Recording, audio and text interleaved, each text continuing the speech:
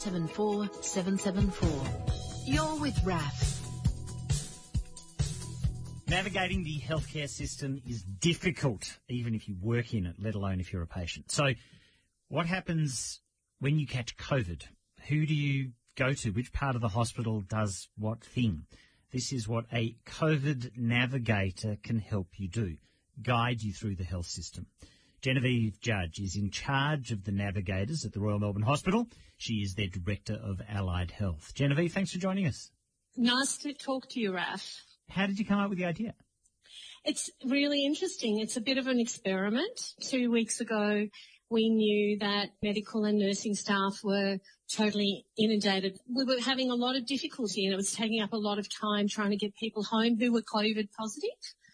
And our average time at that time was about 600 minutes. And so we looked at the allied health workforce, because I'm the Director of Allied Health, and we looked at occupational therapists, physiotherapists, social workers, and speech pathologists. And they are people who are creative thinkers, they're problem solvers. And so we looked at this role as a bit of an experiment. As far as I know, it's not been done in Australia. I've had a quick look at the literature. It's new, certainly, to Melbourne. So tell me a bit maybe how it works. So I'm 50, right? So, you know, I'm a bit at risk if I wasn't vaccinated, but I am. Let's just say I got it a few days ago.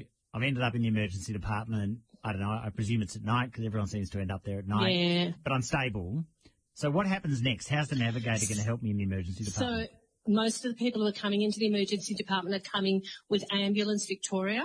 So they come in and the triage nurse looks at them and then the doctor does the assessment. And then the navigator starts to work with them and do an assessment on them about where they're going to end up, whether they're going to go home with other positive family members. You as the navigator, you're sitting next to me, like I'm on one of those emergency department beds and you're chatting to me about what comes next. Absolutely. And I'm talking to you either through an interpreter or I'm talking to you directly and I'm trying to work out. So some of the scenarios are that, like if it was you, Raf, you might have COVID, but the rest of your family's testing positive. So we have to work through all those issues and work out whether we're going to pop you into hotel quarantine or whether the rest of the family can go and live with other family members somewhere and you're going to go home and isolate. And I presume this is good for the emergency department.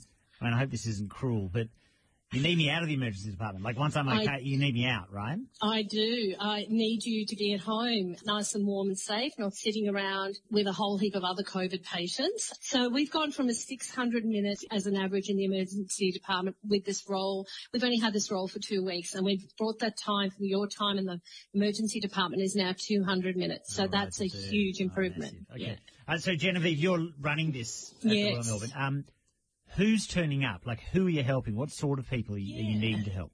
Over 120 people have been in the short stay COVID unit thus far, and they're between the ages of 19 and 50. So you were on the money about the 50-year-old.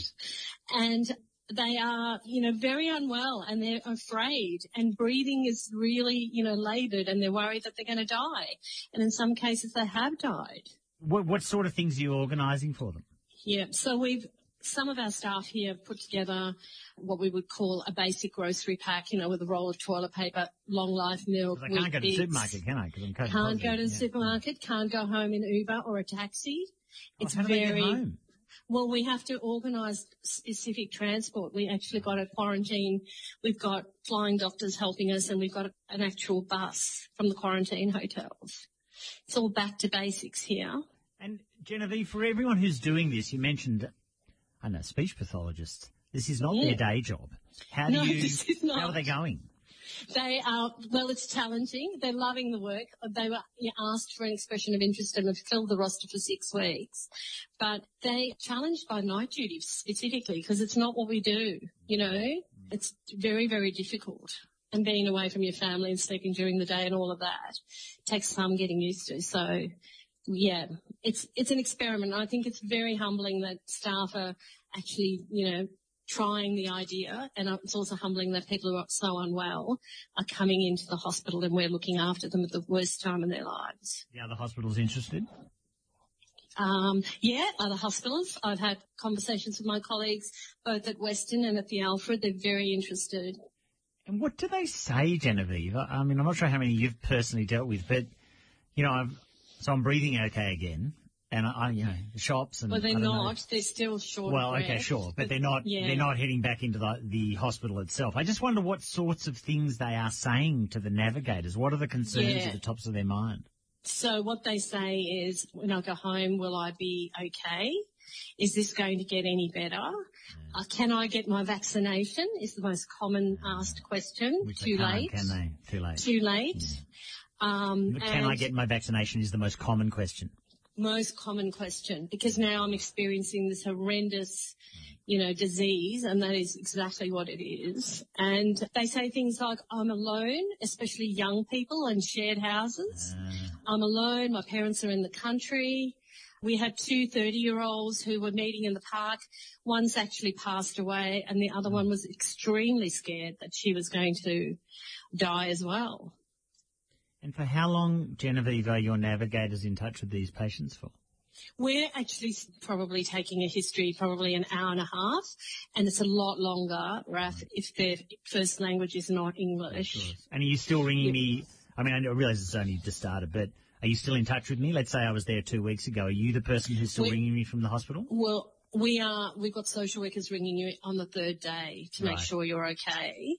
And that, you have been able to source groceries and you are drinking fluids and you're taking pain relief and you're not worse. You haven't got chest pain. I'm getting a bit queasy even just thinking about it, Genevieve. Genevieve Juj is with us. She's the Director of Allied Health at the Melbourne, but what she's doing is she's coordinating this Navigator program to get people out of the emergency department once they're positive. Genevieve, we're going to get more cases. It's going to be, we're going to switch from pandemic to something that is endemic. Can you keep this going, do you reckon? And can it be bigger?